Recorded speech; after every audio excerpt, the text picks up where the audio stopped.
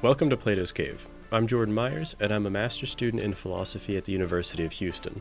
You're listening to a reading group episode of the show, which means that in this episode, I discuss the paper Freedom of the Will and the Concept of a Person by Harry Frankfurt from 1971 with two non-philosopher friends, Adam and Giffen, because philosophy shouldn't just be for philosophers.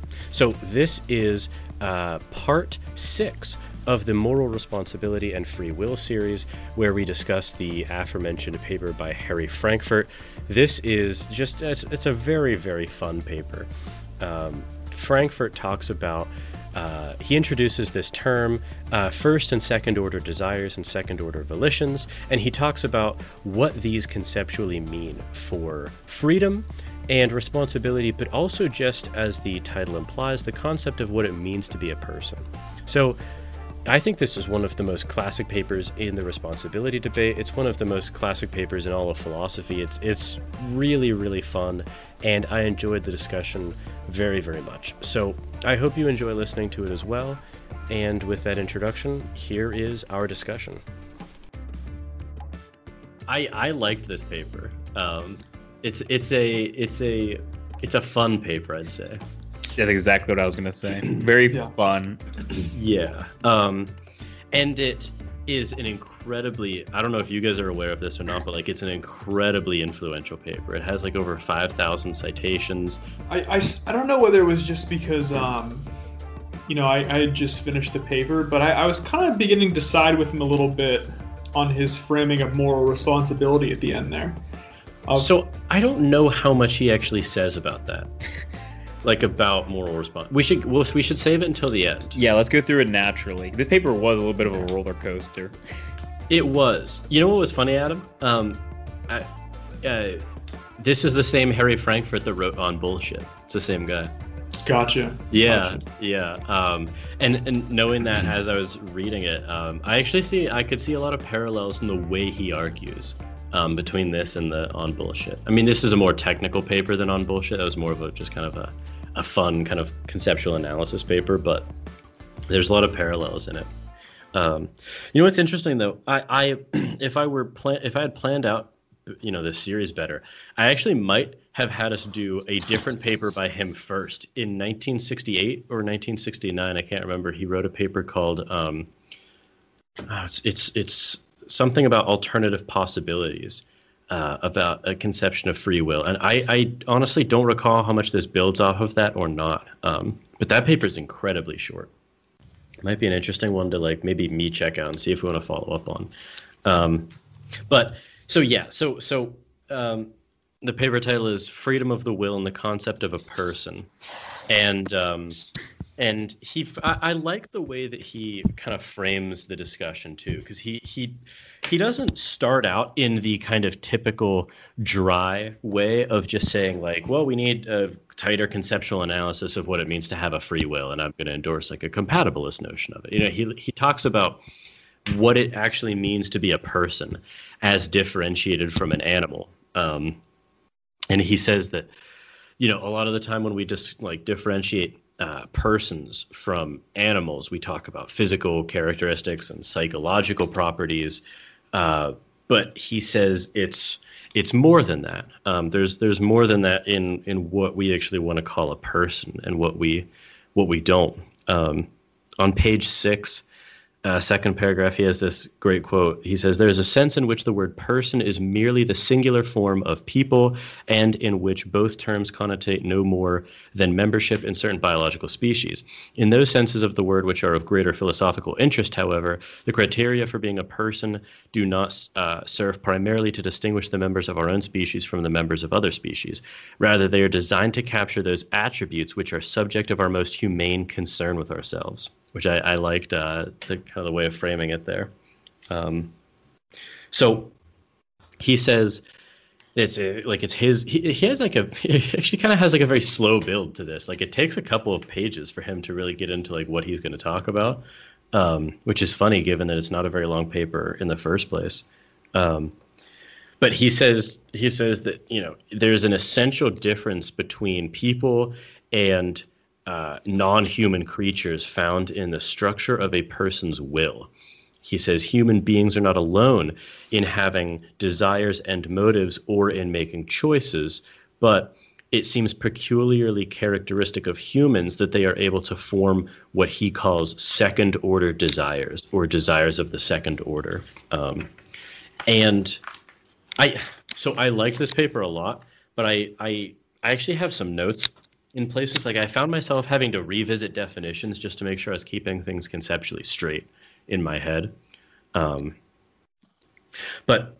so he's just introduced what I think is his first kind of term, which is like a second order desire.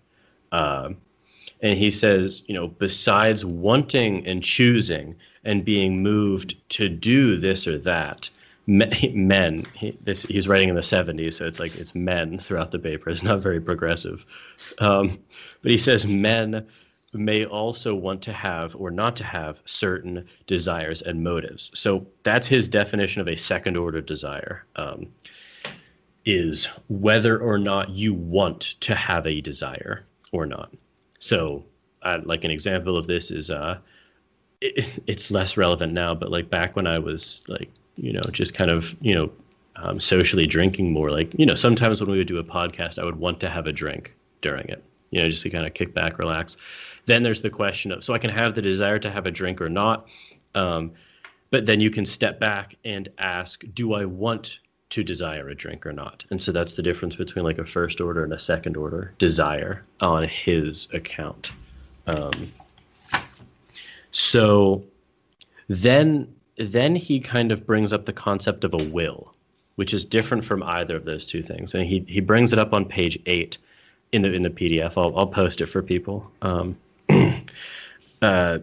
Third paragraph, he says, to identify with an agent's will is either to identify the desire or desires by which he is motivated in some action he performs, or to identify the desire or desires by which he will or would be motivated when or if he acts. An agent's will, then, is identical with one or more of his first-order desires.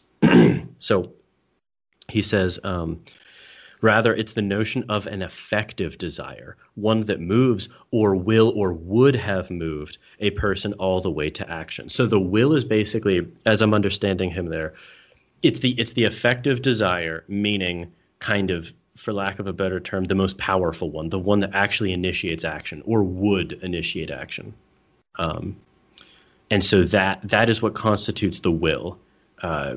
So there's multiple desires, and the one that is effective is the will. And so then he talks about there's two kinds of situations. He says there's two kinds of situations in which it may be true that A wants to do X or wants to X. So A being an agent and X being an action.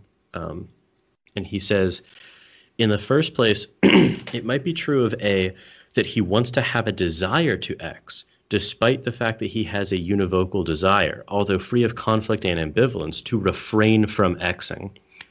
Someone might want to have a certain desire, in other words, but univocally want that desire to be unsatisfied, which is interesting. And he gives, I liked the example that he gave of it. Actually, there's like a Black Mirror episode that kind of takes this and makes it technologically relevant. Have you guys ever seen that episode? It's a good, Adam. I don't remember the name of it or anything, but it's that doctor. He has that kind of neural link thing. Yeah, it's a great episode. Yeah. Because I know that Charlie Booker, I can't remember if it's Booker or Brooker, who makes that show. He has like a philosophy background. I wonder if they actually got that explicitly from this paper. That'd be very cool if they did. Good episode though. We could do that as an episode of this for sure.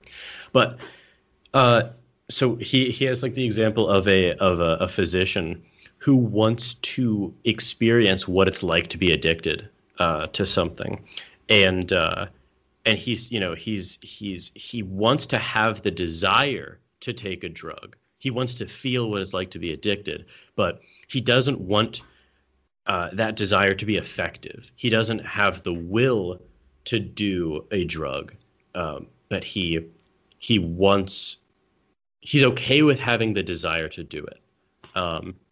He does not want this desire to be effective. He doesn't. Frankfurt says he may not want it to move him all the way to action, which is interesting.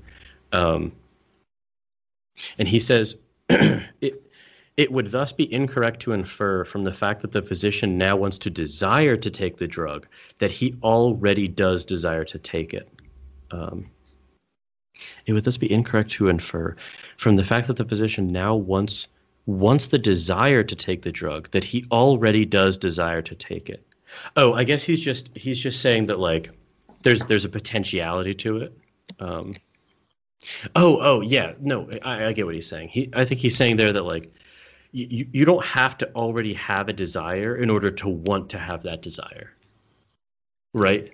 I think that's what he's saying there. Yeah. Like the condition of having the second order desire, but not the first order desire. Is that right? Yes. Okay. Yes, it's it would be like the condition of like potentially wanting something, or wanting to have that desire, even though you don't currently have it, which makes sense to me. Like I find that psychologically is pretty tight conceptually. So that's the first type, is where there's an unfulfilled desire for X. And then there's a second kind of situation that may be described by A wants to want to X. So this is where the first and second order desires align, I guess.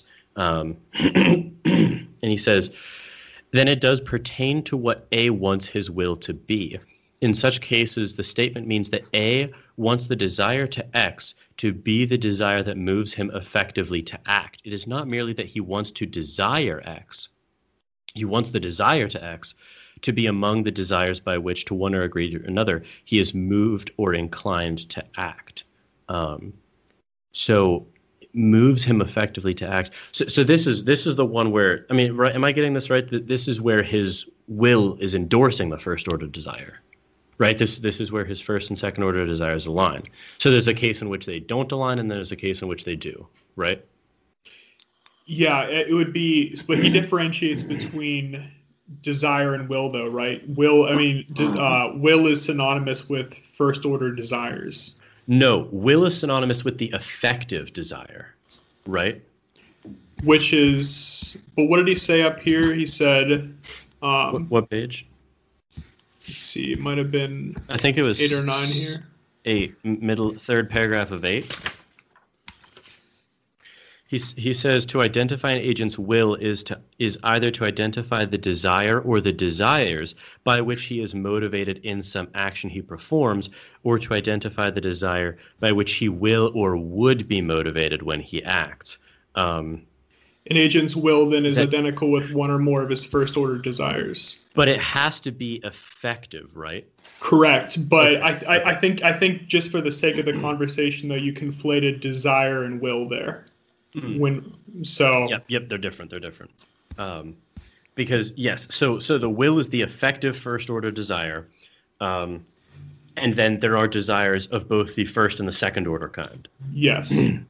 And the first case he laid out is where those two desires align or don't align, and then the second case is one in which they do, right? Yes. So that's the framework. Okay. Okay. And okay. If it is, I don't know exactly what this quote says, so I'm just going to read it out loud. If it is some other desire that actually moves him when he acts, on the other hand, then what he wants at that time is not, in the relevant sense, what he wants to want.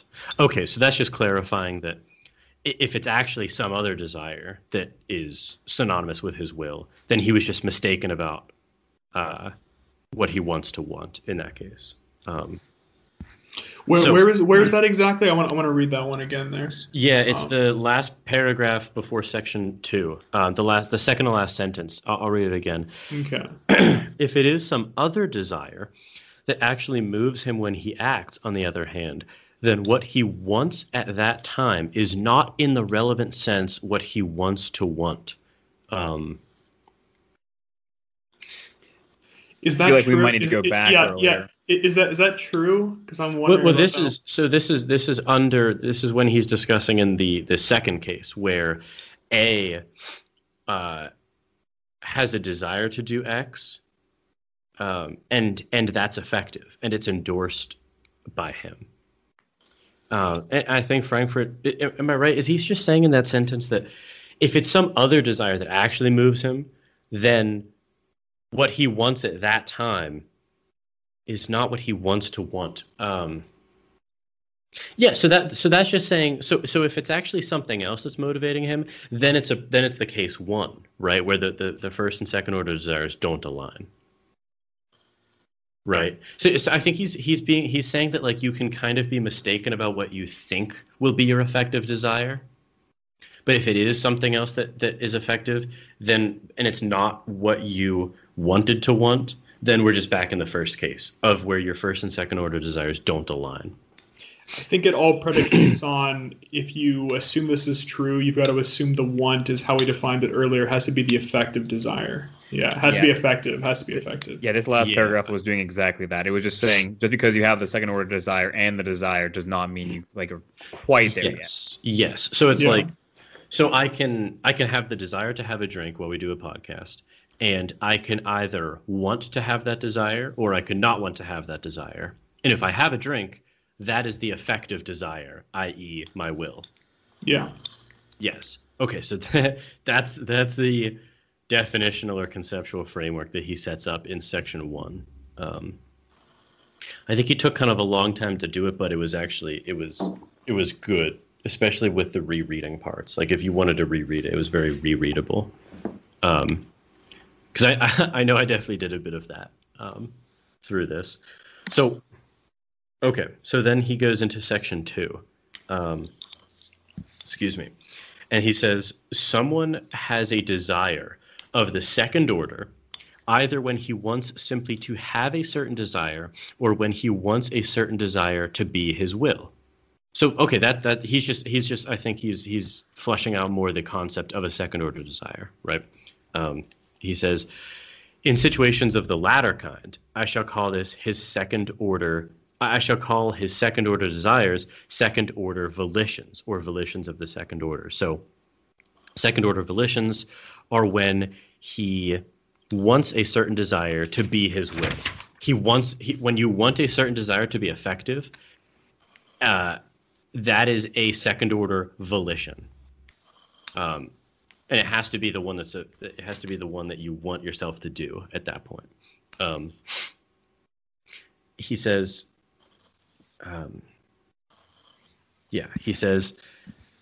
now it is having second order volitions and not having second order desires generally that I regard as essential to being a person. So he's saying there's a difference in effectiveness here. It's like you can have second order desires to want something, but in order to be a person, you also have to have second order volitions.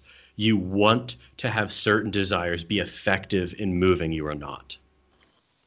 I'm understanding that correctly, right? Yeah. Okay. So he says it is. Oh, this is where he introduces the concept of the wanton. So he says it is logically possible, however unlikely, that there should be an agent with second-order desires, but with no volitions of the second order. Such a creature, in my view, would not be a person. I shall use the term wanton to refer to agents who have first-order desires, but who are not persons, because whether or not they have desires of the second order, they will have no second-order volitions. So, in layman's terminology, this would be a type of person who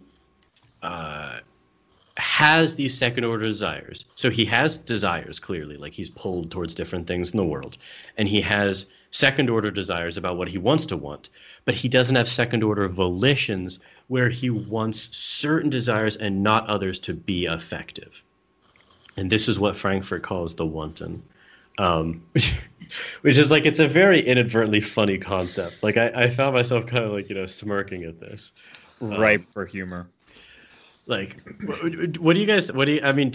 I like this concept of a wanton, because I don't think there's probably never been a person. Well, I mean, I don't know, maybe there's probably never been like a true wanton in like the deepest sense 100% of the time. But I like this idea as elucidating kind of different types of persons almost, or at least different types of persons.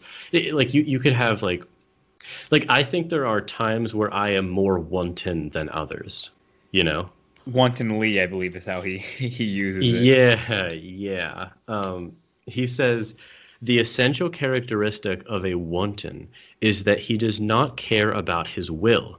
Remember the effective first order desire. His desires move him to do certain things without it being true of him, either that he wants to be moved by those desires or that he prefers to be moved by other desires. Adam, this is where I was thinking of on bullshit. Remember where he says bullshitting is neither telling the truth nor conforming to the expectations of a lie.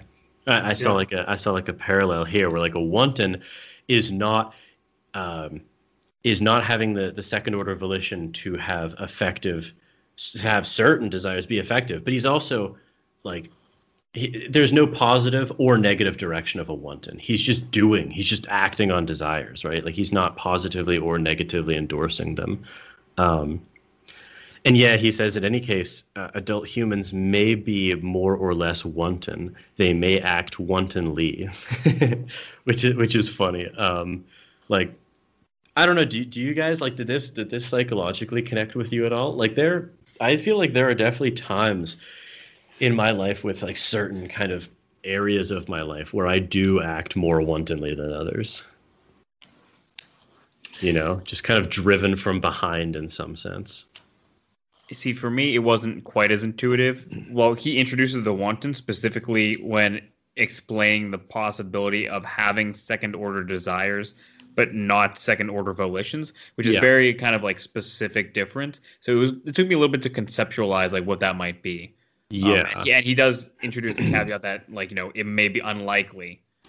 So it took me a little bit to like fully grasp like someone who would want something, but not want that something to be driving towards action, like it's very hard to get in that framework of a wanton.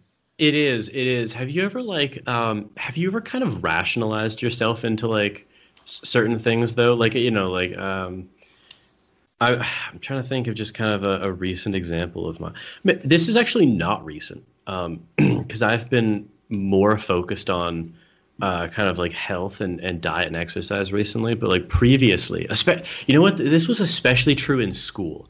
When I was in college, I would have the desire to kind of binge on certain things, whether it was like, alcohol or just kind of like shitty food sometimes, you know what I mean? And I feel like I would have that desire, and I kind of wantonly wanted to have that desire almost. And it was like, I feel as though there were certain times in my life with certain things where I actually didn't deliberate about which I wanted to be effective or not. Like those are more dark moments, like for any human, because like he's right, like it's very subhuman of us almost, like you're just kind of doing things, and you can have these kind of, I almost imagine them as like the second order desires almost seem epiphenomenal, like they must seem like they just arise because the first order desires are being done, like you find yourself just kind of, I don't know, like maybe it's easier actually if we don't think about it personally, but like I know that like haven't you guys seen this in other people? Like this is so easy to see in other people, like acting wantonly. You're like, come on, you're like, like what example are you thinking of, Adam? Maybe another has it. I mean, not like a specific example. I can think of one, but I mean, you're right. Like it is easier to see in other people. Like, it's really easy to see in other people. Yeah, that is true. Yeah. So, like if someone like okay, I had a friend in college. He's still my friend, but like I'm thinking about him in college. And like he was definitely heavier than he should have been, and well, that's true of almost anyone at like a certain point in time, like heavier than I should be now, but it was like he definitely could have lost some weight. And it was like, I kind of know, like, it was like, you're doing a bit of projecting, you're doing a bit of like theory of mind, theorizing with this, but like, it almost appeared to me as though he had this desire to kind of, to eat poorly, and he had the desire to not work out, or he didn't have the desire to work out. And it was almost like he wanted to have those desires, or at the very least, he didn't have a problem with having those desires. But there was no second order volition. You know what I mean? He wasn't like, yeah, I want the desire to have sweets be effective. Like there wasn't that. I don't know. Do you know what I'm kind of? I think it's easier to like conceptualize it in cases where like cases you just mentioned right there, where it's like someone is almost, they feel almost blasé toward first order desires rather than like, having, they're not fighting it. Yeah, it's hard to conceptualize a second order desire that isn't a second order volition per se. You know what I mean? Like, because you know what I mean? Because I think it's much easier to kind of just, just lack of a second order desire is easier. Yeah. The difference is what would really like was difficult for me conceptually. Like, it's really hard to find a case where, especially maybe more or less than others, is hard to say, because it involves like their want of effectiveness. Yes, so I feel like it is overwhelmingly like, if we're thinking about cases in which the person is kind of acting wantonly, I feel like the vast majority of those cases are cases in which they at least they don't have a strong second order desire to not do something, right? Like, it's kind of like maybe it's like you don't have a second order desire to continue to gain weight, but you certainly don't have a second order volition to lose weight, or like to be motivated to do the things to lose weight. Do you know what I mean? Yeah, you seem almost there's no second order concern whatsoever to first order desires. It's like a lack of critical reflection almost. It's like, it's not that I feel like, and this is where I guess I disagree a little bit, but I guess I don't know if I disagree or not, but like, I almost find that these cases are more often brought out by a lack of reflection, like a lack of actually cognitive recognition, than a positive endorsement of something. So in this case, is lack of like recognition or reflection indicative of a lack of a second order desire, or can that still be there in the way you just described? Well, it's for sure a lack of a strong negative second order desire, right? Like, I really do not want to do this. Yeah, like I really hate that I want a donut. You know what I mean? Sure. Because I don't know. So like, what's an example? Like, I'm just trying to think of, so what's an example where you have a second order desire and it aligns with the first order desire, but it's not a second order volition? Because I feel like he's not wrong with this, but I'm having a harder time coming up with examples, because it's almost paradoxical, but I kind of do think people are inconsistent in their own minds like this. Do you know what I mean?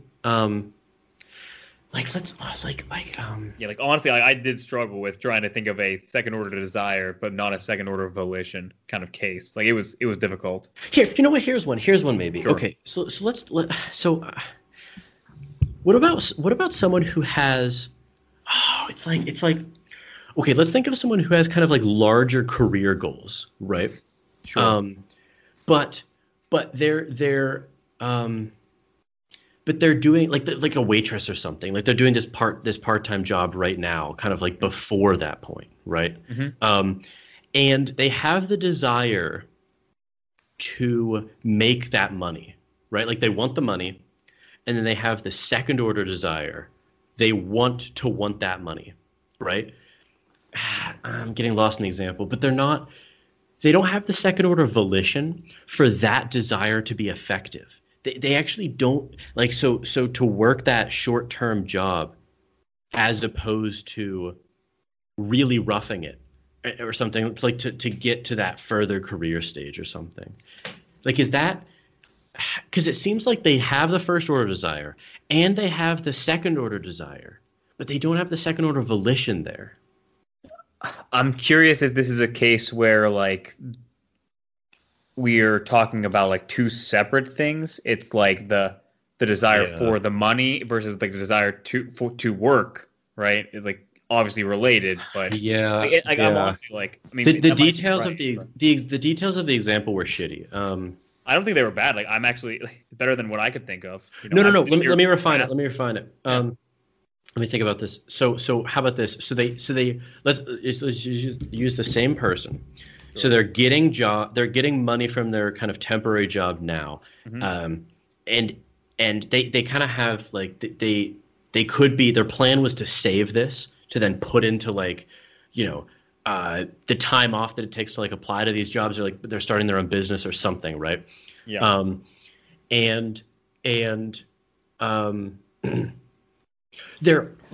got it. So they're buying things. They're like spending money on frivolous things now, right? So like they're buying a brand new TV or something. So they have the desire for the TV. And let's say that they actually endorse that desire. So they have the second order desire. So they're thinking, I want this TV and I'm okay with wanting this. Like I want this TV.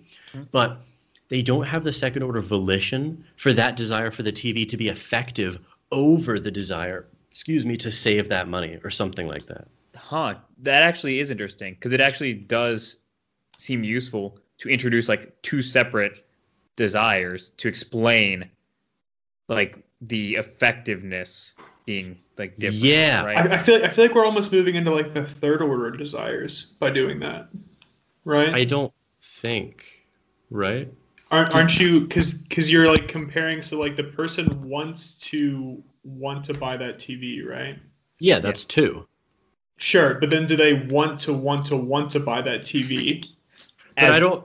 Well, but I guess you could say no, because like the third order desire would be there for the other case because it was effective. Is that what you're getting at? But isn't that the difference between a second order desire and a second order volition? That can account for that discord without the third level being brought in, right? I'm curious if that's his definition, though. If like the third order desire.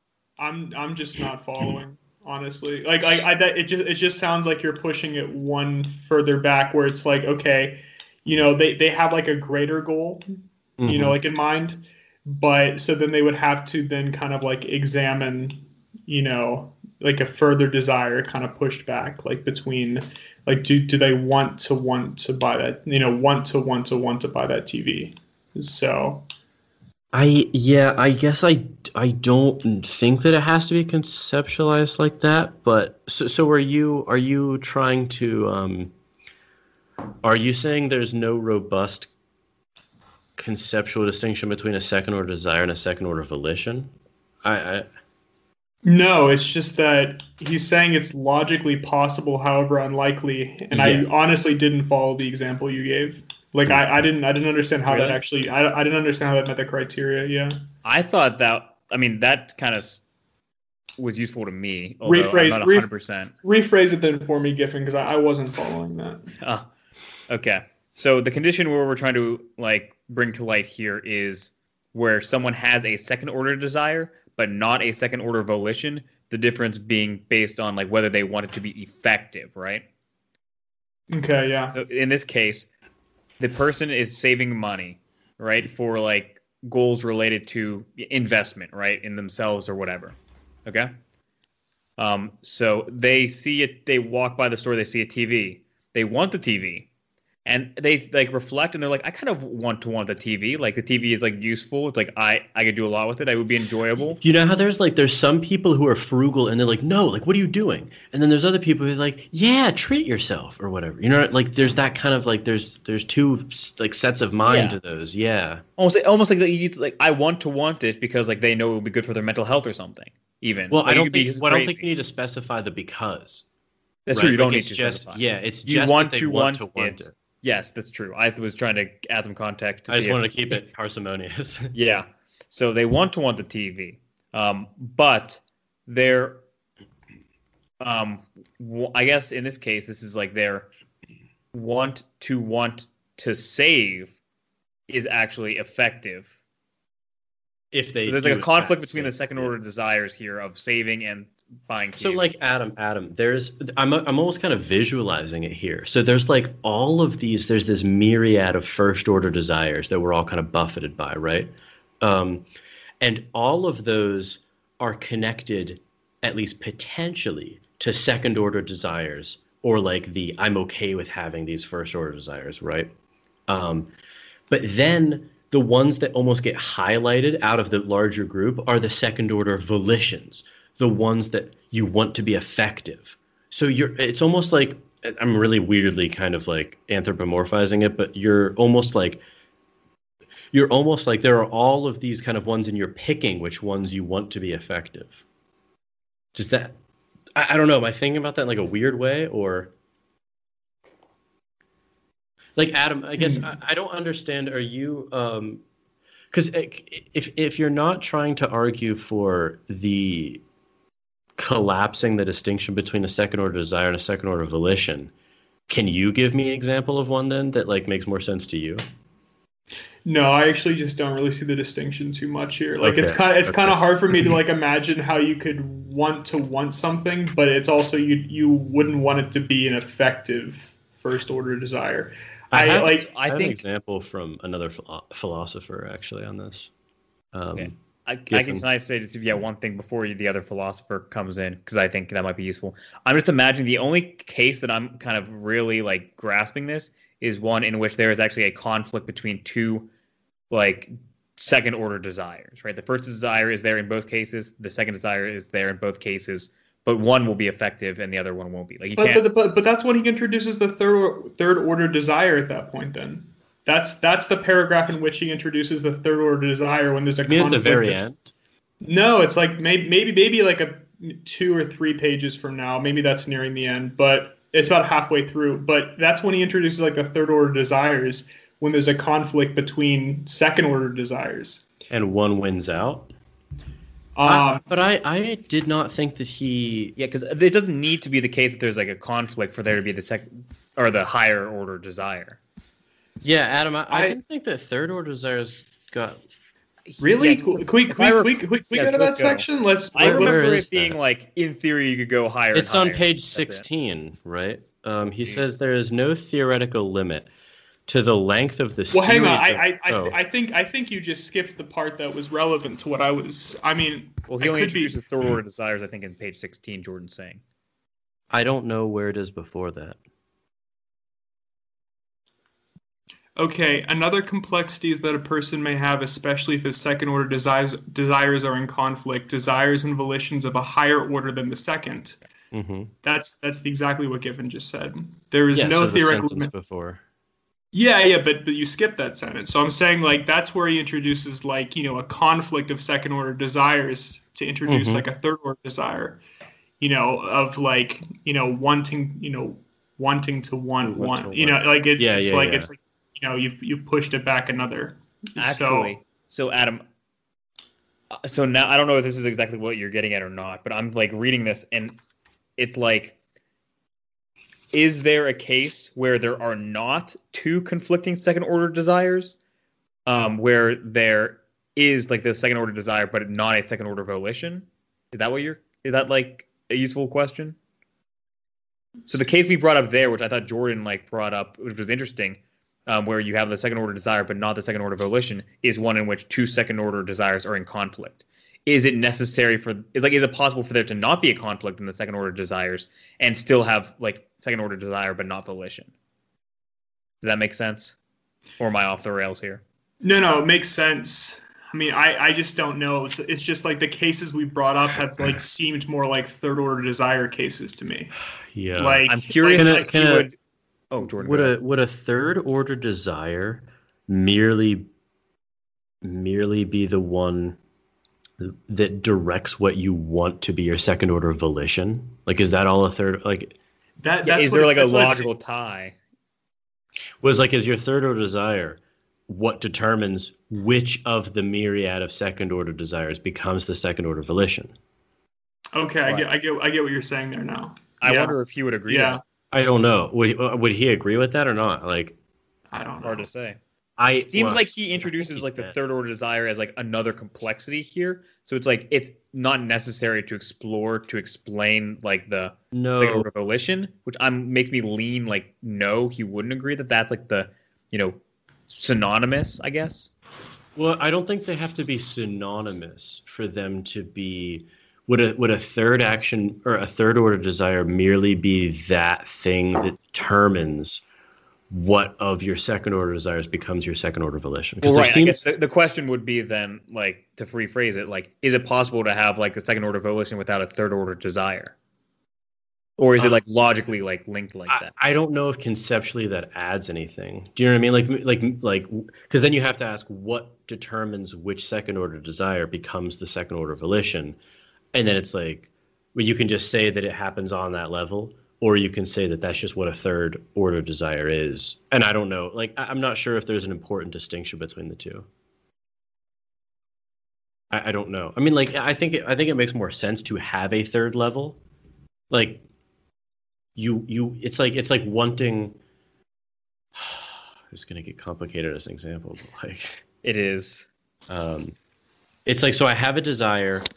And then I can endorse that desire. Mm-hmm. But then I can want to be the type of person that endorses that desire or not. Right. Right? It's something like that. Right? Yeah. That sounds like 3 levels and explained well because you use 3 different verbs. That honestly it's a problem of verbiage. Yeah. It really is. But like, right, so is it, I think it's okay. I don't think we're kind of bastardizing his framework here to say that what turns a second order desire into a second order volition is just a third order desire. Like it has to be kind of that logically. Like that's what a hierarchical will would look like, right? Well, that's the thing. It's like, I'm not sure if he would, and I only say that because he says like it's another complexity that's not really fully relevant. Yeah. So that's what it seems like to me. So I'm not sure if he would endorse like, yes, third order desires. I just don't know if he really cares that much about it. Like I don't know if he kind of brushes it away because he doesn't care or because it's too complicated for the paper. Do you know what I mean? True. I don't know. I think that he's okay with my conceptualization of it. Okay. I would think that. I don't know. Adam, because this was your question, what do you think about this? Yeah, I mean, I don't think I still fully buy it. Just because, like, you don't buy it, he would agree, or you don't buy it in general? I good question, because I mean, and maybe spell out what it refers to. Exactly. I mean, we're speaking in like 3 tiers at this point. I buy the like tiered desires, no problem. Yeah. But I'm not sure, like, I still have like an issue with like effective versus non-effective second order desires. I think I know your concern. I think I wrote it down actually. Like, what does it mean for someone to want to have a desire but it not to be effective? Like, is that incoherent? You're asking almost. I'm almost kind of at that point where it's like, so yeah. It's like, so I wrote that question down and I found a potential answer to it. Okay, we'll bring it up now because it's yes. I actually wrote down the question verbatim is, why would someone ever want a first order desire that they didn't want to be effective? What's an example of this? Because like I had that very same thought. Because like so this is an example brought up by Tamler Summers from the University of Houston. He brings up the example of kind of like an older gentleman in the office who has the desires to, like, you know, fuck these younger women around him, right? But he wants to want that desire because, let's say, you know, it keeps him young. It keeps it, like, you know, kind of energetic at work. Like there's a bit of like flirtation in his mind, right? But he doesn't want that desire to be effective because, you know, he has a wife or something, right? He doesn't want to be, he doesn't want to have infidelity in the relationship, or he doesn't want to put his job at jeopardy. But he's actually okay with having that desire He just doesn't want it to be effective, which is to say he has a second order desire. He wants to fuck the women in his office, but he doesn't want it to be a second order volition. And maybe that's determined by the third order desire to not have, like, it's all, those kind of concerns are pushed into like the third order desire to keep a stable life or whatever. Do you know what I mean? It's like it's kind of operating up in there. Okay, so I think I can buy that now. I mean, even like, because the thing is, like, even though I don't really buy the premise, I mean, like, he says, like, is it logically possible? It's conceptually. Yes. What, like, what, even what though don't it you makes buy then? because it makes no absolute sense, like, that someone would like want to fuck the younger women in the office, but not. Why would you not want to have that desire? Exactly. It's like it's a desire that they have that's a first order desire, right? It's also they want to fuck the women. They're okay with having that desire. Yeah. But they endorse the desire. But they don't want it to be effective. Yeah. It's ridiculous. I agree with you. I had this very same concern. Like, do I have, like, I was asking myself, Adam, this very same question. Do I have any examples of this in my life? And it's like, I don't think I do. See, I almost am coming around to the point that it does make sense. Like, I don't think it's absurd. Wait. Is there anything in your life that you I would love to hear that you want, but that you don't want to be effective? That's tough for me to like think of myself. I don't know. Honestly, it was like Jordan's explanations of the old coworker case, as well as like the part-time worker gentleman, as well as like the part-time worker case that I think started to make sense to me. And it makes sense specifically when there's a conflict in second order desires. Then, like that, when there's a case where there's a conflict of second order desires, it actually does make sense that like you would have the second order desire, but not want it to be effective because you have a stronger second order desire. That's like the case where it makes sense to me. Or it's determined by a third order desire. Well, yeah, that may or may not be synonymous. But here's I think that it's conceptually very possible, and I think it is an actuality. Like, there has to be an old man who has those views, right? Like, that guy has to exist. He wants to fuck the women. He wants to fuck the women. He endorses it because like he thinks it's like a positive trait to like, you know, be live. It keeps him young or whatever. Exactly. Like that was the example that like Summers used. So it is an explanation for the second order desire. But he doesn't want it to be effective because of other competing second order desires. But Adam, so while I'm saying that, I'm questioning whether that is deeply irrational or not, and coming down on the side of yes, it's deeply irrational. You think so? Yeah, but it's logically consistent. Like, yes. Yeah, but so I'm fully on board with that now. But it's an absolutely ridiculous case. But so I actually don't think it's irrational. Can I explain why I might think it is? So I contend that So let's take the case of the old man at the office, the older gentleman, the more lively case. I am deeply. So, like, I guess I understand the reasons why we might want to say that it's rational, but I don't think that those are very good reasons. Because, like, you know, he's like, it keeps. I think, shit. I had it phrased perfectly. I think that he. I've lost it at this point. I think that he. Why wouldn't he? If you have a desire that you don't want to be effective, there is like the natural question is why the hell wouldn't you just like want that desire to go away? Like why wouldn't you only want desires? And I guess I'm thinking like he could endorse that like it's good willpower, like it's a good exercise of willpower, like it makes him a more disciplined person. Yeah. So I don't know, maybe like, but like.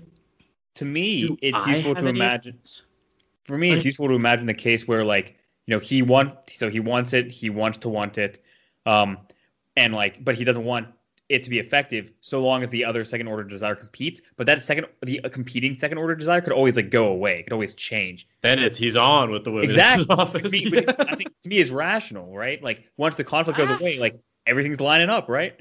So it's a change at the third order level, then. Basically, it seems to be the most I think I've come around to the idea that I think Adam's coming around a little bit. You think it's rational, Adam? The old man's a rational machine. I honestly don't know. Like What about this actually? So okay. No, but this Adam wants to understand, and he wants to understand. No. Here's the thing, Adam. I'm with you. I'm struggling to identify a case in my own life where I actually have this. Because like, let's just use a really kind of banal example. Like, I have the desire for just sugar and carbs, right? Like, it's donuts and shit, like cake, just gross ass food. Like I have the desire for that. I do not have the second order desire to want that. Like, I don't want that desire. And I sure as hell don't want it to be effective. Like I sure as hell don't have a second order volition. And so like I'm struggling to come up with a counter case to that's actually true of myself. I think I might have found something. Let's see if we can parse this out. So here's where the situation I'm actually in, right? I currently don't go to a gym. The only exercise I do is like running. Whenever the weather's nice, just to keep myself floating, treading water. I want to go to the gym. I enjoy it. Okay. I want to go to the gym. I'm on board. Clearly, right? Straightforward so far. But I actually don't want that to be effective because I have some severely competing second order desires regarding work. I have been very busy trying to publish like 2 different papers. Or you could use COVID risk as an example. Yeah. That works too. Yeah. But you see how like I actually am not willing to change either the first order or the second order desire related to the gym. Yes. But like the competing second order desire is actually making me say, okay, I don't want that to be effective right now because like the third order desire is like I want to publish the paper more than I want to like get slightly more fit. And that's determined by the third order desire. This is the type of person or the type of life I want to have. I want to be someone who endorses that specific second order desire. Yeah. It's like which will or which desire do I want to be effective? Yeah. Does that make a little more sense? Yeah, I think I'm happy now that we've introduced like the third order desires into this. I think it can be explained with a higher level that it no longer becomes a second order volition; it becomes a second order desire. Because I think I follow that. Wait. That's You mean reverse of that, right? Well, no, because it would no longer be a second order volition. His desire to go to the gym. I mean, like it would now be a second order desire. Yes, I understand. Yeah. I was always conceptualizing it as different. There's like multiple second order desires, and those get elevated to the volition or not. So we were just thinking about it in different terms. Yeah, but the point is, you can also demote them too. Yeah. So I think like it's rational. I think the default though is definitely like it's effective. Like unless there's like that's other the first order desire, right? No. It's we're talking about once you include the word volition, you're talking about you want a first order desire to be effective, right? Yes. So but once it gets demoted to second order desire, I think like I don't have a lot of second order desires that aren't second order volitions.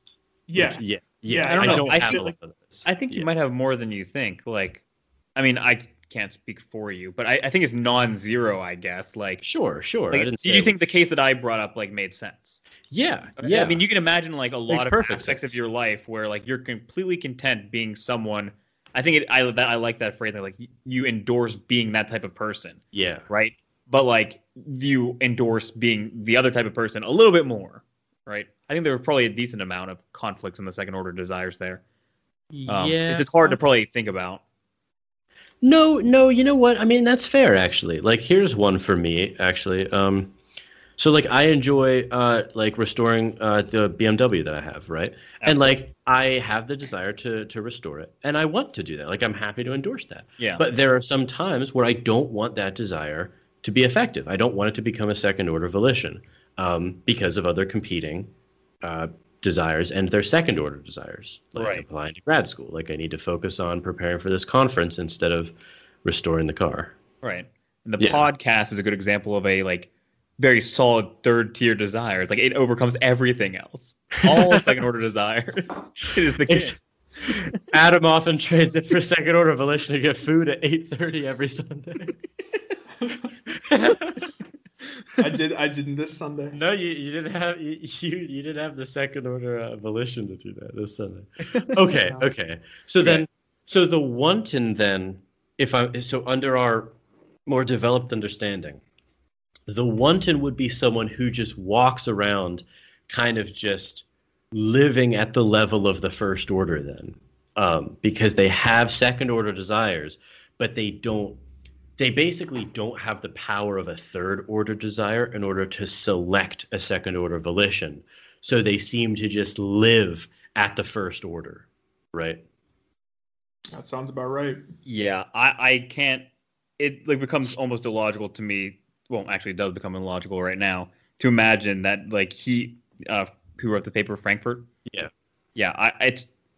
Well, this is a reductio of a person, right? Like this person probably hasn't existed, but like. Well, yeah, it'd be curious to see if it would, but this person would scarcely be human, like.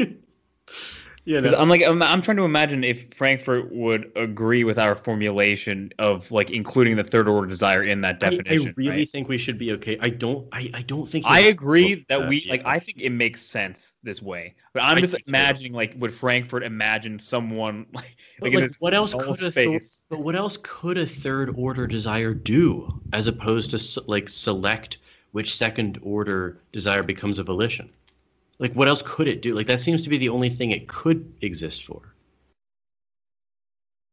So I really, I guess. I agree with you, but I'm not sure if he agrees because if he I think he's endorsed that view. So I mean, this is from the 70s, so it's very hard to project so far backwards because he was like, you said this is one of the most cited papers in like the area. So I mean, if you're like charting the new path, it's really hard to like be too critical on him, right? But if he like thought of and included in the paper the idea of third order desires, but he didn't connect that to like second order volition, then that's disturbing to me, right? Like we just but he's that kind of a writer though. Like he is like Frankfurt is that kind of a writer. I can't say that certainly. No. You can say that with much more confidence. I feel like he lets you make those connections though. So like here, listen to this though. This was right after the quote that Adam read. It is possible, however, to terminate such a series of acts being this like theoretical limit, or there's no theoretical limit, like there's second order, third order, fourth order, right? It is possible, however, to terminate such a series of acts without cutting it off arbitrarily. When a person identifies himself decisively with one of his first order desires, this commitment resounds throughout the potential endless array of the higher orders. So if you have you have all of these kind of competing first order desires, you want to do a bunch of shit, and you're okay with having some of those, but only one can be the second order volition. And as soon as your third order desire determines which is the volition, then the three align and it's over. Like you don't have to retreat into fourth ones and fifth ones, right? So if he's not okay with how we're conceptualizing it, then I would disagree because like I think we've conceptualized it very neatly. Yeah, that's honestly how I read that section too. That it's just like, if it all comes down to kind of competing second order desires, and if there aren't competing second order desires, then it's a second order volition. What I mean? Like pretty much. There's no contest there. Yeah. Because I think Giffen might disagree a little bit based on his facial expression, but I think. But do you not think that a second order desire is the default?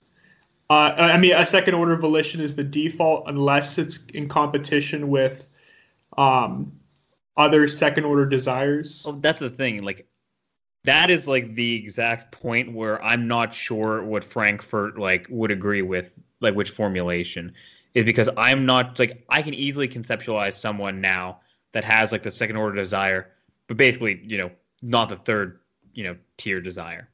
But I don't know if I can conceptualize someone with a second order desire that is not being competed with anything else, any other second order desire. I've got one. But also does not have a second order volition, right? That's like the question I think you asked. Well, no, I don't think that was Adam's question. Was it not? No. It's the fact that like it's talking about like whether you want like a first order desire to be effective, right? Like I'm not actually sure how you could, I think I have an example. Okay, go ahead. So you have a bunch of, let's use a food example, right? So you have a bunch of first order desires to have a bunch of different foods. And let's make it really like, let's make it, you're only aware of like 5 different foods. You're kind of like, this is like Mary the Color Scientist, but with like food, right? So you're only aware of 5 different foods in the world. There's only like 5 different things you've ever tasted, right? Sure. And only one of them is healthy, but likewise, you only one is healthy and only one is good. But that doesn't make any sense because you wouldn't have. So all of them are good. Oh, but only one of them is healthy, right? So all of them taste good, but only one of them is healthy. Sure. So you have the desire to have all 5 foods, but you only have the second order desire. You only want one of those foods. So there are no other competing second order desires. And so therefore there's no distinction, like that defaults to a second order volition because there is no other, or there are no other second order desires. But the minute that you are introduced to a 6th food and it both tastes good and is good for you, then you have 2 second order desires. You want each of those foods, but you have to have a volition for which one you want to be effective, which one you do actually eat. Right? Yeah. Yeah, that's how I've been conceptualizing it, yeah. No, just to be clear, that is also how I conceptualize it. I think it it's intuitive, it makes sense, and I think it's logical and rational. But the only thing I'm not sure about is if Frankfurt would turn his nose at like one of these. Nitpick at that? I don't know. I don't know. I mean, again, we can't really answer that. I think here's what I will say, that we are so within the bounds of what's reasonable as an interpretation of this, though. Like we have to be. Like there's no way that we're outside of the bounds. And I think so. My example was very obviously contrived, but like it was good though. It was good, yeah, very good. Well, yeah, but I was just saying that, like, I don't know if there's really ever a realistic circumstance wherein we don't have multiple second order desires, because like they're kind of always are just competing goods, you know? Yeah. Yeah. I'll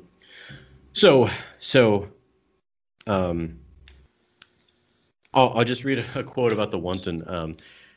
He says, nothing in the concept of a wanton implies that he cannot reason or that he cannot deliberate concerning how to do what he wants to do. What distinguishes the rational wanton from other rational agents is that he is not concerned with the desirability of his desires themselves. So this is like, I think I'm actually getting his conception of the wanton even more now. Because it's like he has all of these, it's like a guy who has all of these kind of like second order desires. He like wants to want like a bunch of different food and like whatever, but he's just like, he doesn't even like, it's not that like, this is the Frankfurt kind of like classic line by him, I guess, that's running through all of his work, is like, it's not that he wants any particular one or doesn't want any particular one. It's just that he's so dumb, he hasn't even considered which one he wants. He's just kind of like, he finds himself doing one or the other. Right? Like the wanton is so unreflective or non-reflective in this sense. Does that make sense? He has no third order desire, basically. So is that it then? The wanton is someone who does not have third order desires. If you're conceptualizing it like we were doing. Okay. But again, I think we're just so well within the bounds of doing it. But I also think that like you don't need the third order desire to, all you have to explain is that this guy is going around never actually endorsing a second order desire. He never has a second order volition. He's just like, yeah, I want to want all of these things, and like he just kind of, you know, again, it's like I'm curious though, because at some, like, we have tied all of these ideas about like volition and will to actions themselves, right? And he is acting in all of these cases. So it's just a little bit difficult. Not all of them are, like, you can have desires without them being actions. Well, no, I'm not saying the desire. I'm saying like he acts, period, at one point, and then the second point is that like he has second order desires. So it's weird that he does certain things. Like, is that not an endorsement of the action itself? No, I get what you're saying. Yeah. So I don't think it is. And this is like, this is kind of the point that I was trying to get at in my like writing sample about the non-endorsement or like the kind of reflectivity about things. It's like the wanton would almost be always living in a state of just kind of finding himself doing things. It's not like he isn't at these kind of competing aims. He's okay with having both aims, and he chooses one. No, it's just like he's kind of like again, this is hard. It's hard to like it's hard to think about because it's uncomfortable, I guess, to do so. But it's almost hard to distinguish between just like a very poor communicator who does have third order desires, right?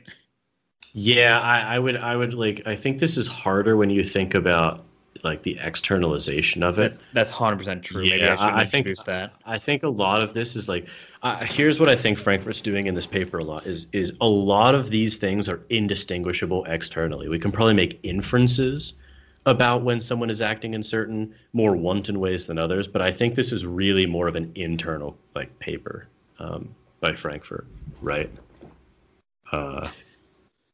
Yeah, I think like Giffen, would you? I mean, it's like if you were looking at like an animal, kind of going back to like animals, and it's just like an animal, wants to go drink some water. Like, does it want to go drink some water? That seems like a higher level that, Yeah, that's the second order. But it doesn't have a second order volition. Yeah, I don't even know if it has a second order desire in that case. I don't know. I mean, I don't know. Like that's the way. That's the difficult thing is that whenever I think of animals, like I don't think of second order desires practically at all. Well, no, me either. But like, this whole experiment. Did you actually have that concept before reading this paper?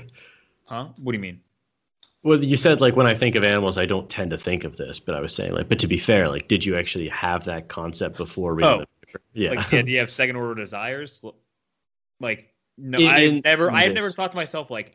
It is quite odd that dolphins have the desire, but not the second order desire. Like I have never had that thought, to be frank. But I'm like, when I read the paper, before this podcast, I was thinking to myself, like, what is the smartest animal, and does it have? Can I imagine it having a second order desire? To be fair, though, like think of like a very sophisticated ape. Like we got to remember, like, dude, we're on a spectrum with it. Like we're not non-animals. I know. I was thinking of dolphins, elephants, like chimpanzees. Like I was running through them. I mean, like, here's the thing, though. We could, like, I don't know. There's probably a spectrum. Like, kind of a chimp does something and he's just scorned for it. You know what I mean? Like, maybe he doesn't want that anymore. I don't know. It's like it gets a little fuzzy with you. It does. It's totally an externalization problem as well. I like with the chimps because it's clear. It's very clear. Like the concept of a person is this in like the third order desire or the second order volition, like whatever you want to like endorse. But it's that endorsement. It's like I've looked at these and I will endorse one of these second order desires, and that's the thing that clearly animals don't do or non-humans don't do. But like Adam the smirk. What? I suppose. I just like earlier on that. Frankfurt either way like says that it doesn't actually matter whether animals do this or not. I mean it doesn't matter whether like it's across several different species. Yes, we're more defining what it means to be a person rather than like species specific. Just a non-animal. Yeah. So it still is useful, I think, because we can consider. Part of the spectrum. Think of Frankfurt's wanton. Like there is a very real sense in which that person's kind of subhuman. You know what I mean, though. Yeah. Right. Frankfurt uses language that would get him canceled nowadays, I fear. No, I don't because this person doesn't exist really. I mean, like this person. He did say that. Did he not say that young children would fall under this and possibly some adults? But like we don't like. No, I don't think he said adults. I didn't think he said adults fully fall into this. I think he said there are times where we act more wantonly. Than I think he said there are possibly some adults who are. I don't know, man. They're probably and the same paragraph he says subhumans too. Yeah, he said verbatim. What did he say? Really? He says. Perhaps it also includes some adult human beings as well. All right, I was trying to save him. I don't know though. Are you guys like? Maybe he's right. Like, come on, maybe he's right. Who knows? Like, Certainly some people came to mind, like when when reading this. So I don't know. If you guys like, I gotta be honest. I found this concept just all too applicable for many people. Like, I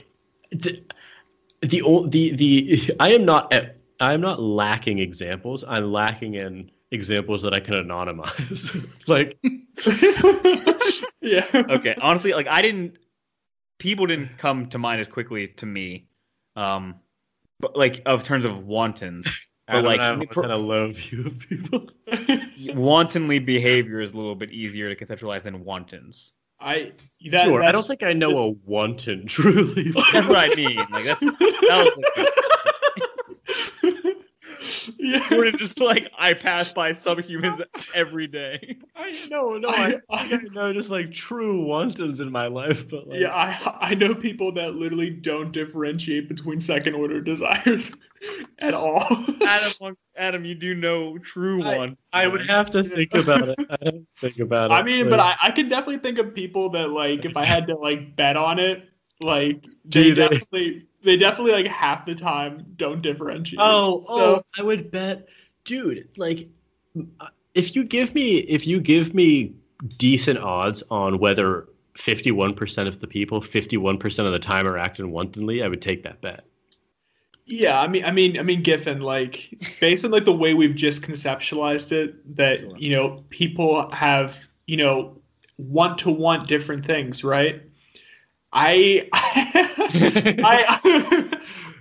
don't think people are always operating at like even close to max capacity. Like, I mean, I don't think some people are operating on the third tier there. So no, I don't disagree with the wantonly behavior. I was curious if you wanton. Like I'm like being serious. Like I was curious if you walk around and you say these people are wantons, like dude, I don't once know. in future wantons just all through their life. I gotta be honest. Like I'm kind of starting to think that maybe I do know a few true wantons. I don't know. I think I'm a little less pessimistic. This is an inferential, or like an inferential claim. Can you say that word? Like inferential? Yeah. Inferential. I'm sorry, did I misspeak there? I do prefer inferential. Sorry. What I say? Inferential. Jesus. Inferential. You can put down for that. We're talking to a true wanton right now. Quite wantonly behavior. I wanted to say both inferential and inferential, and I didn't have a third order desire. You wanted to once say both. So okay, we should get to the actual part that connects with free will about this. So he has this concept of the willing addict, and the wanton, and he says that the willing addict has conflicting first order desires. So he wants to take the drug of his choice, and he also wants to refrain from taking it. And in addition to these first order desires, however, he has a volition of the second order. He is not neutral with regard to the conflict between his desire to take the drug and his desire to refrain from taking it. So this is perfect. So he has one of those things that he wants to be effective, and that's his volition of the second order. So that's the unwilling addict, where he is taking this drug and he's addicted to it, but he doesn't want that desire to be effective. That's the unwilling addict. And the other addict, though, he says, is a wanton. So his actions reflect the economy of his first order desires without his being concerned whether the desires that move him to act are desires by which he wants to be moved to act. So this is a person who's just like non-reflectively just addicted, and he's neither happy to be addicted nor unhappy. It's just what he does. So he's almost like... Just to clarify, is it someone who lacks second order desires then? No, he lacks second order volition. Okay. Yes. Frankfurt's explicit that this person could have second order desires, but not a second order volition. So I actually I like that distinction. He says whether he is human or not, the wanton may, perhaps due to conditioning, both want to take the drug and want to refrain from taking it, so two second-order desires.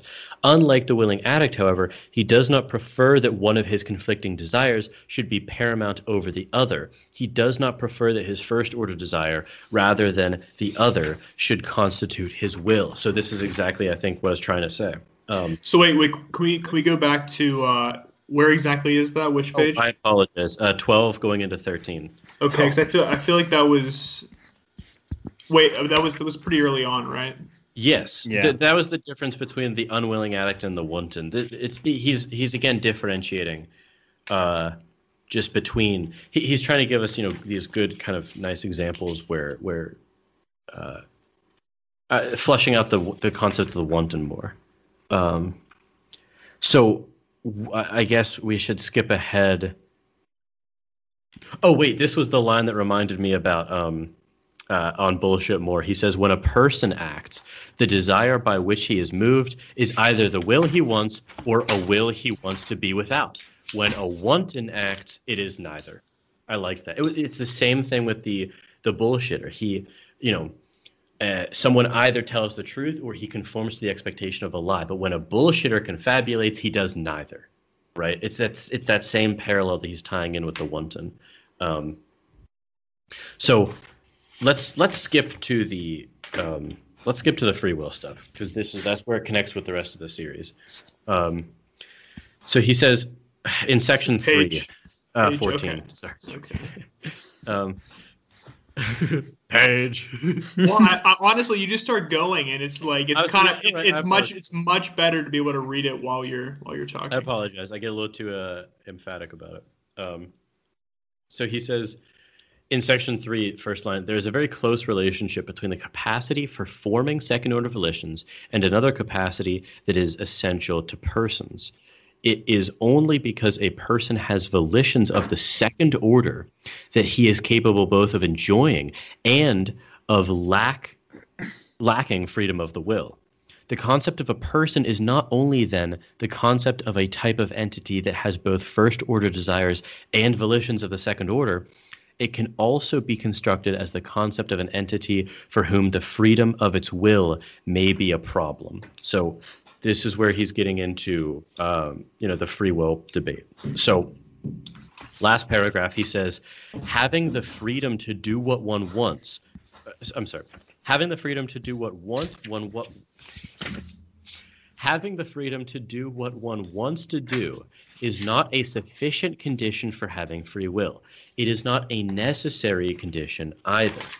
But he says that, this is next page, 15-second paragraph. When we ask whether a person's will is free, we are not asking whether he is in a position to translate his first-order desires into actions. And he says that this is true because there are just kind of pragmatic, just very low-level difficulties in doing that sometimes. Like we can be obstructed by things, and that's not, because it's clear in that case that you could still have, that's not corrupting of a sense of free will. That's corrupting of a sense of you being able to sort of implement your goals, right? So that's not exactly what he's talking about. He says, third paragraph, it seems to me both natural and useful to construe the question of whether a person's will is free in close analogy to the question of whether an agent enjoys freedom of action. Now, freedom of action is, roughly at least, the freedom to do what one wants to do. Analogously, then, the statement that a person enjoys freedom of the will also roughly that he is free to want what he wants to want. It's a little bit wordy, but so this is basically, from what I'm understanding, this is that endorsement of his second order volition, or the third order will, or I'm sorry, the third order desire, not the third order will. So let me read that again. Analogously, then, the statement that a person enjoys freedom of the will means that he is free to want what he wants to want. Which actually, I mean, it's a little bit wordy at first, but it's making more sense to me. So it makes less sense taken out of the tiered orders that we've discussed, especially once he uses the word free.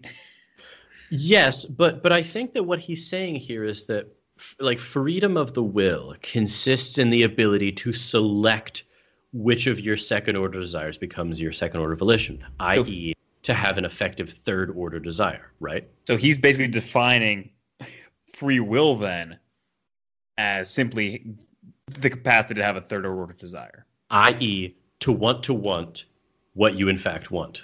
Right. Yes. I don't know. The more we like frame it this way, I start to doubt more that he would agree. But it's very like uncertain position I'm taking here because I don't know Frankfurt as well. But to be fair, like what else would I don't. I mean, this was written in the 70s, so yeah. But I'm not. But he's speaking English. Like, are we really like? What are we doing that I don't see us really stretching him very much at all. Like, if you're free to want what you want to want, I mean, let's just walk that backwards. So yeah, the last want there is the first order desire. Yes. And then the second want, you want to want that, is the second order desire. Yes, absolutely. So if you're free to want what you want to want, that means you have some sort of control over which second order desire becomes a second order volition. That's for sure what Frankfurt says. And then we're adding the i.e., the third level, the third order desire. Yeah. I really don't think we're stretching him very much. The asterisk that I would introduce is like whether it's simply having the third order desire or being free to choose the third order desire, if that makes sense. Okay, so he might elucidate your question. I have some other quotes from him that might elucidate that. Outside of this paper? You mean? No. Okay. Inside the paper. So skip to page 17.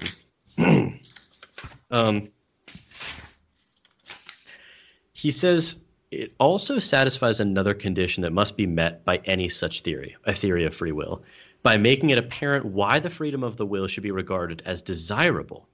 The enjoyment of a free will means the satisfaction of certain desires of the second or of higher orders, whereas the absence means their frustration. So I think that this is making it clear that he's asking, so he's saying, now this is where his true compatibilism comes out, I think. So he's saying that the free will that exists is the only freedom that we could ever want to have, namely being able to select which second order desire becomes a volition, i.e., what our third order desire is. And so now this is where I begin to disagree with him, because up until this point, I've found everything he said very these are wonderful distinctions that he's making. They're very important ones. But I think that they are I don't think that they're a robust conception of true compatibilism, because the ability to choose what desire is effective or what second order volition is effective, I think, is either one of two things. It's either parasitic on the contra-causal libertarian free will, or if it's not, it's then corrupted by causal determinism, vitiating the sense of could have done otherwise, right? So I think that his claim has to collapse into one of two subsequent claims. He's either saying that this ability to... Now, which is not to say that, like, I think what he's doing is extremely valuable, but I think it's valuable in evaluating types of persons or types of actions. I don't know that what he's doing is actually talking about free will in the style that the rest of the series has been talking about it. I absolutely agree. I kind of read this, and it was like, wow, it is quite useful and like probably novel in the 70s to like articulate differences in like desire tiers, like hierarchy of desires. Mm-hmm. Like super cool, useful, and like, you know, provokes like, you know, self-reflection. And I think it's actually very valuable for questions of moral responsibility. Like, I actually do think that this is very relevant for questions of moral responsibility, but it's not a satisfying conception of what free will is. I think he introduces distinctions that are hugely relevant for moral responsibility, but almost paradoxically not for freedom of the will. But nonetheless, his distinctions are clearly relevant. Like what I'm saying is there is clearly a difference between being a wanton or not. And there's also a difference between being an unwilling addict or a willing addict or not. Right? Yeah. But I just don't think that either of those are actually doing the compatibilism that he thinks they are, because, like I said, he either has to be making the claim that there is this agent causal free will that you can choose which second order desire becomes a volition, in which case it seems like he has to be endorsing some sort of libertarianism, namely of the agent causal type, or that ability to determine which of your second order desires is vitiated by causal determinism plus randomness in the same way that we've been discussing. I don't know. I kind of view it a little bit differently. Yeah. I don't know. I think he does. I think he does kind of free up the will a little bit, in the sense that free up the will. Well, no, like I chose those words deliberately because I think that, like, by pushing it back a few layers, it's not to say that, like, determinism isn't true, but it's to say that, you know, he's kind of like acknowledging the fact that there is, you know, differentiation made by us, although it may be determined. Yeah. But there is, like, you know, the will itself is the product of, second order or effective will. I mean, is the product of, second order volitions, which then could be the product of, third order desires, which honestly reflect, just how your brain's working, who you are. Yeah. So I think, like, in terms of, like, the actual will, I think he does free it up a bit there. And I think you guys are maybe a little, you're kind of like adopting Galen a little bit too much, like, in kind of viewing this paper. Like, I think, like, it made a very interesting distinction to me. I thought it was an interesting distinction too. I think you are maybe misunderstanding me if you think that I would disagree with anything you said there. No, because I think the thing is, you're saying that, correct me if I'm wrong, but you're saying that he needs to collapse this into one or the other. It needs to either be libertarian, free will, or he just needs to acknowledge causal determinism. But I think like that there is, like, he could, under, like, everything he's just written, still fully acknowledge causal determinism. Yeah. But free up the will part of it.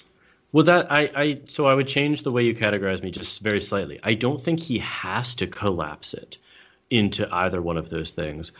But I think if we're searching for, because remember, like, the way I'm viewing moral responsibility is, there's two levels to it, right? There's, like, a deep sense of moral responsibility, and then there's a shallow sense. If we're asking, but vice versa about free will, right? So, like, so I'm saying that if you are of a Galen type ilk on this, right, then his claim, if you're drilling in on his claim, like, at the end of the day, he either has to be making a claim of agent causal libertarianism that determines the third order desires, right? Or he would have to admit at the end of the day that, like, no, how do I determine what's the type of person I want to be? Like, how do I determine what third order desire I have? The truth is I don't. Like, I just have the third order desire I have, and I don't have the ones I don't have. And that, like, I have no causal role in that. But I'm not saying that his distinctions don't matter in their own framework, because, like, they obviously do. Like, these are incredibly important distinctions of types of persons and types of actions. But those are in the shallow sense.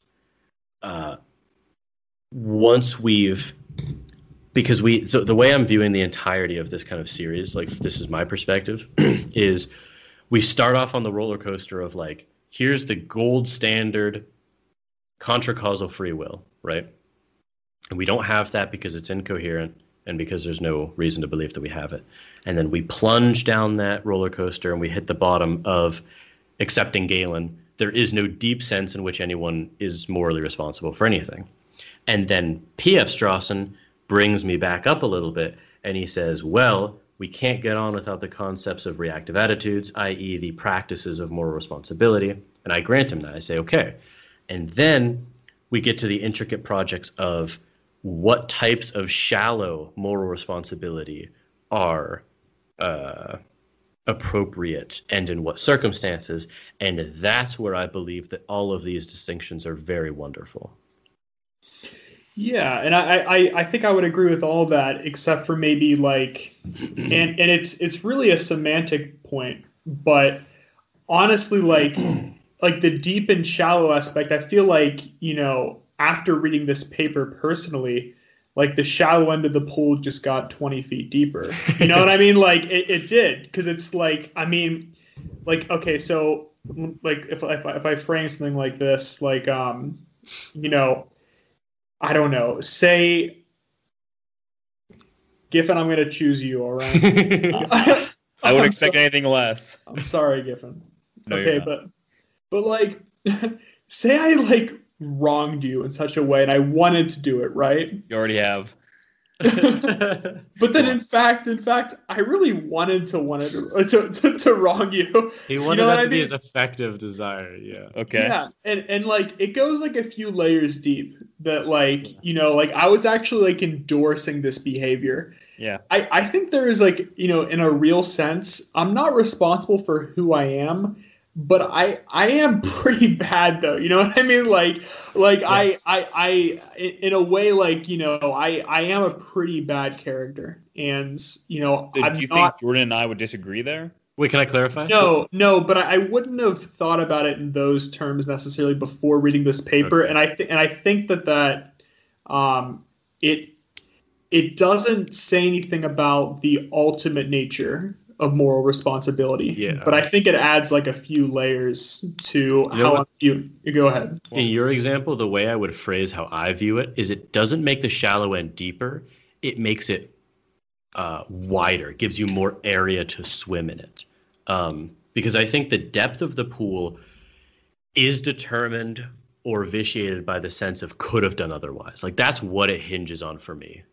Can I add another layer to this analogy? Well, wait, hold on. What was Adam? I wasn't finished, but what were you going to say, Adam? I was going to say, I mean, he seems like he wrote a paper on that, right? Like he read like one of the possibilities. Like, in one of the footnotes here, he said like, I respond to, let me see here. It's probably his possible alternate possibilities, or I can't remember the name of the paper. Let's see if we can find that exact quote, though.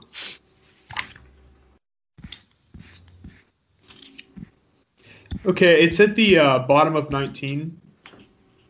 He said, for another discussion of the considerations that cast doubt on the principle that a person is morally responsible for what he has done only if he could have done otherwise, see my alternate possibilities of moral responsibility. Yeah, I kind of want to read that. Like, I want to see. That was the paper I referenced at the beginning. Yeah, we should definitely read. This is the 69 paper, the one that I said was right before this one.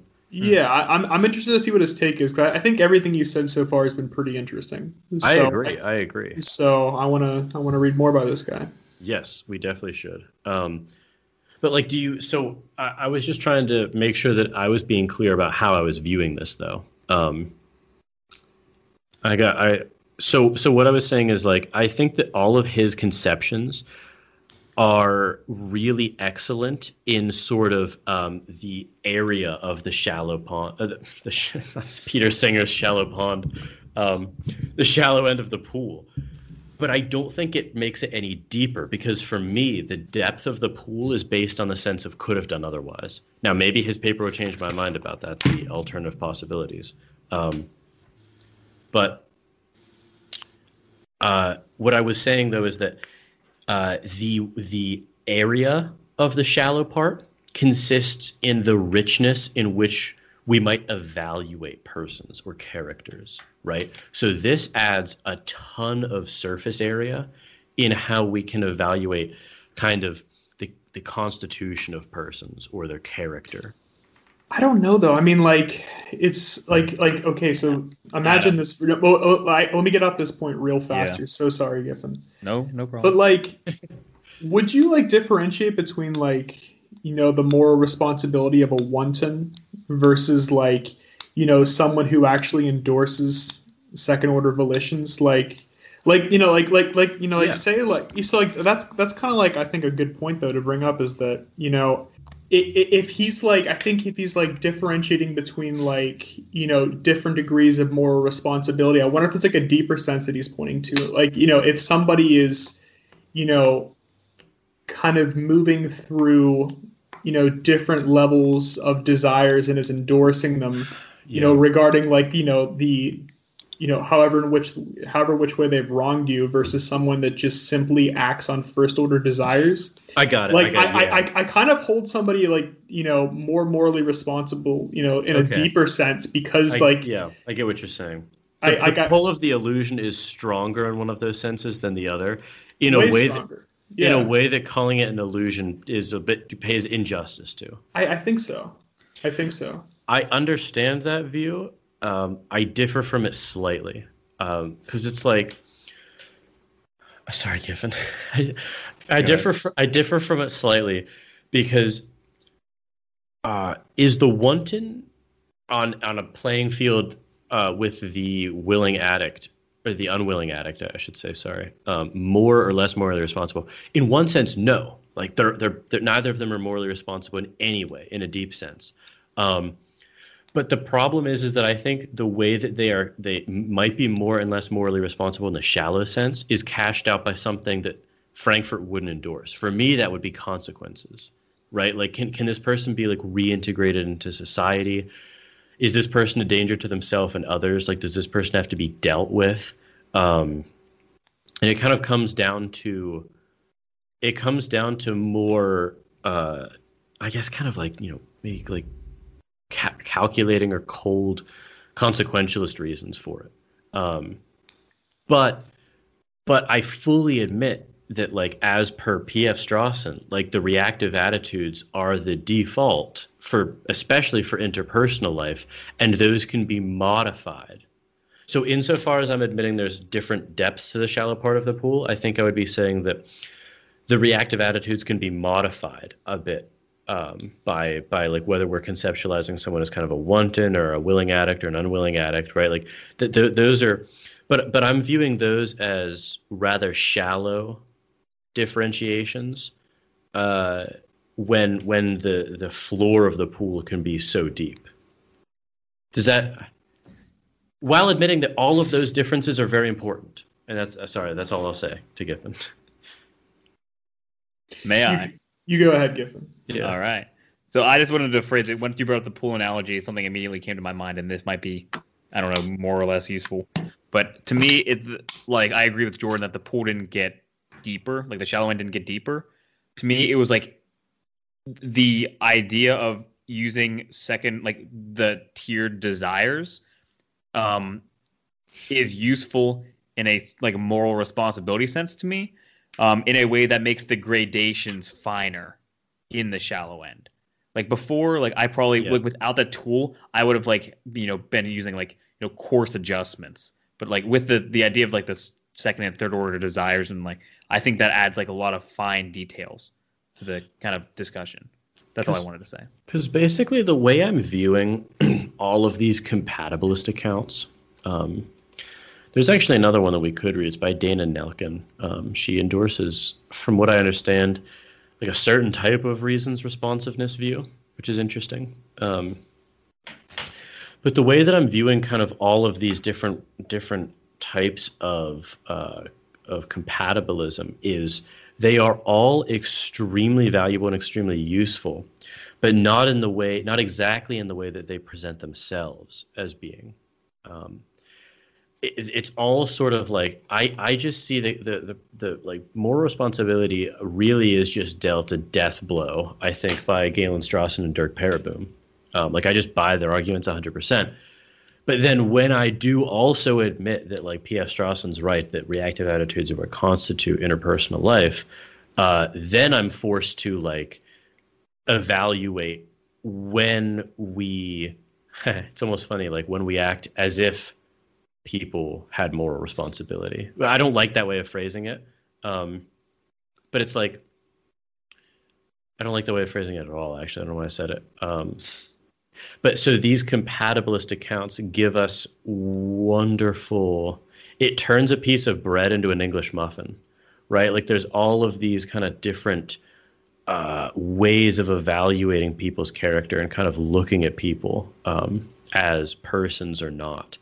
I don't know. Like that's how I'm viewing it. To me, those are like the greater, like finer gradations that I was referring to. Is like with more tools, you have like more complexity and more nuance in the evaluation. But there is still like you never get to the deep end of the pool. Like there's no in deep sense like moral responsibility. There's no ultimate moral responsibility for sure. But it's like, but that's not the end. Like this is where I would disagree with Galen Strauss. Like that's not the end of the project. Do you know what I mean? Like it's that roller. It's like okay, there's no libertarian, so it's completely incoherent, like in a deep sense. But like P.F. Strawson's right. Like we do have to have reactive attitudes, and then I disagree with Strawson, where like no, I think they can be refined in a way, and the way that I think they can be refined is in these compatibilist ways, these differentiations that they bring out. But I don't agree with the compatibilists that like, if these certain conditions are met, then there's more responsibility warranted from there. I'm using their distinctions in a more piecemeal way than that. And it's grounded, I think my current view is that all of those are grounded by consequentialist concerns of blame and punishment. So, deterrence, containment, rehabilitation, concerns like that. So I'm just kind of a weird clusterfuck right now, honestly, of a bunch of different philosophers and their views. But I think that I have rather well-formed reasons for what I believe. Obviously, it's open to change, but like this is where I'm currently at, having read all of this stuff. Yeah. Jordan, I feel like we're on the same page here. I'm not sure to what extent Adam would agree. Yeah, I don't know. I wanted to at least disagree.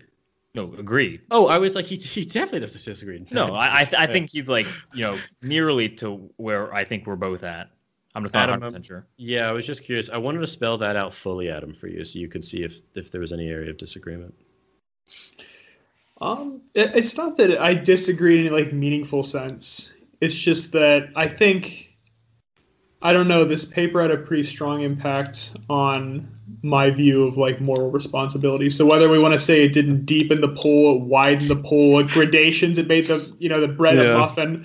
I mean, however, like in terms of like verbiage, we may disagree. Like I think like generally we're on the same page. So.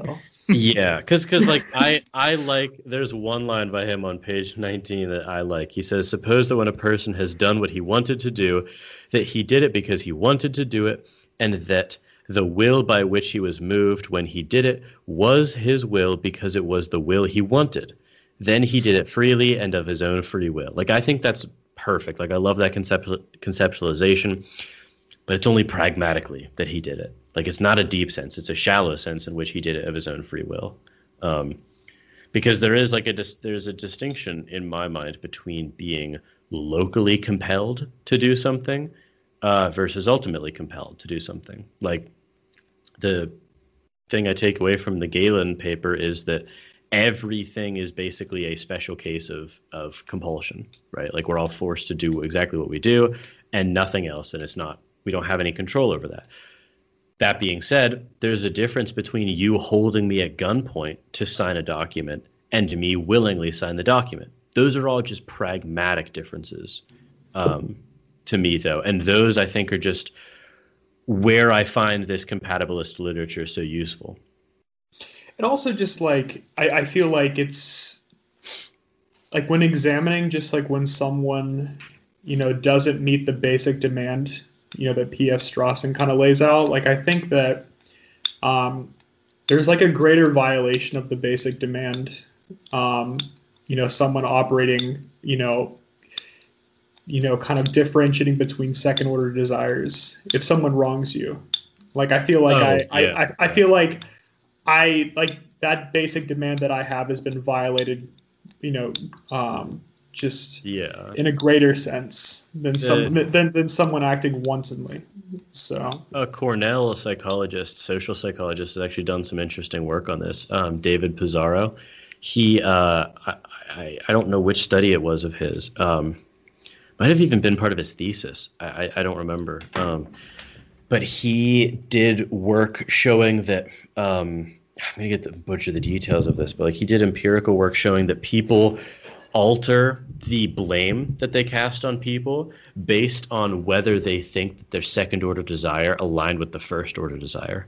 So like, for instance, and it makes total sense. Like if you they gave people an example of like, I don't know the details of how they presented this so as to be, statistically scrupulous, but there was an example where like someone in a bar like punches another person, and it was like, I don't know how they did it, but they made it clear that it was very reactive, very impulsive, and people blamed him less than someone who went to the bar planning to punch that person and then punched them. And it's because people implicitly assume that the person's, in the first case, their second order desire conflicts with the first, and in the second, they align, and it's their second order volition. That sounds like an excellent read. Yeah. Well, he did it. I remember. He used this paper explicitly to design that social psych study, which was very cool. This was a pretty good paper. This was very good. Oh, wonderful paper. This Frankfurt paper, yeah. 100% agree. I'm glad. Remarkable. It's from 71. Well, this was the P.F. Strawson. So the P.F. Strawson paper and this paper, and there was a huge explosion of work in this area in the 60s and 70s. And from what I understand, it died down a little bit. What are you laughing at? You just think of absurd things again? No, it's just Giffen. Giffen clearly has a very lowly opinion. It's like the third time he's commented. Like, people in the 70s. Like, it must have been Neanderthals. Yeah, it's just like I don't really get. I'm not amazed that this came out of the 70s. Like, I don't share the tuition. Giffen keeps remarking, like, I can't believe it was the 70s, but they actually had such novel ideas. It's like, I thought they were still fighting with sticks back then. Dude, we had remarkable. We had I don't know, we had the space, like. I don't know. I don't think I was remarking about how like I blew past that the first two times. I was like, I guess it's not surprising that it was written in the 70s, but like, you're right. He said it 3 times. Well, I was just like, the first 2 times I'm like, yeah, I mean, I guess. The third time, like, I'm like, people were thinking about pretty interesting things in the 70s. Yeah. Like, I mean, what's the oldest philosophy paper was the 34 paper by Bertrand Russell. In Defense of Idleness? Yeah, in Defense of Idleness. Yeah, that was from like the 30s. Yeah. I can't believe he could read and write back then. That's exactly what my claim was. Honestly, the first thing that came to mind when you even made that remark, I was just like, I thought the 70s was composed of a bunch of wantons, How can I know? All right, I think we're good to wrap it up with this. I liked to end on. Giffen, surprised that anyone had a coherent thought in the 70s. That is the summation of my belief on this paper. But I was just gonna, like I was saying before we got on the tangent, that there was like an explosion of this literature in the 60s and 70s, and I think it's reemerged in the late 2000s as another blow up. So yes, okay. Well, I don't know what paper we're gonna do next, but hopefully you're still enjoying the series, and we'll tune in next time for it.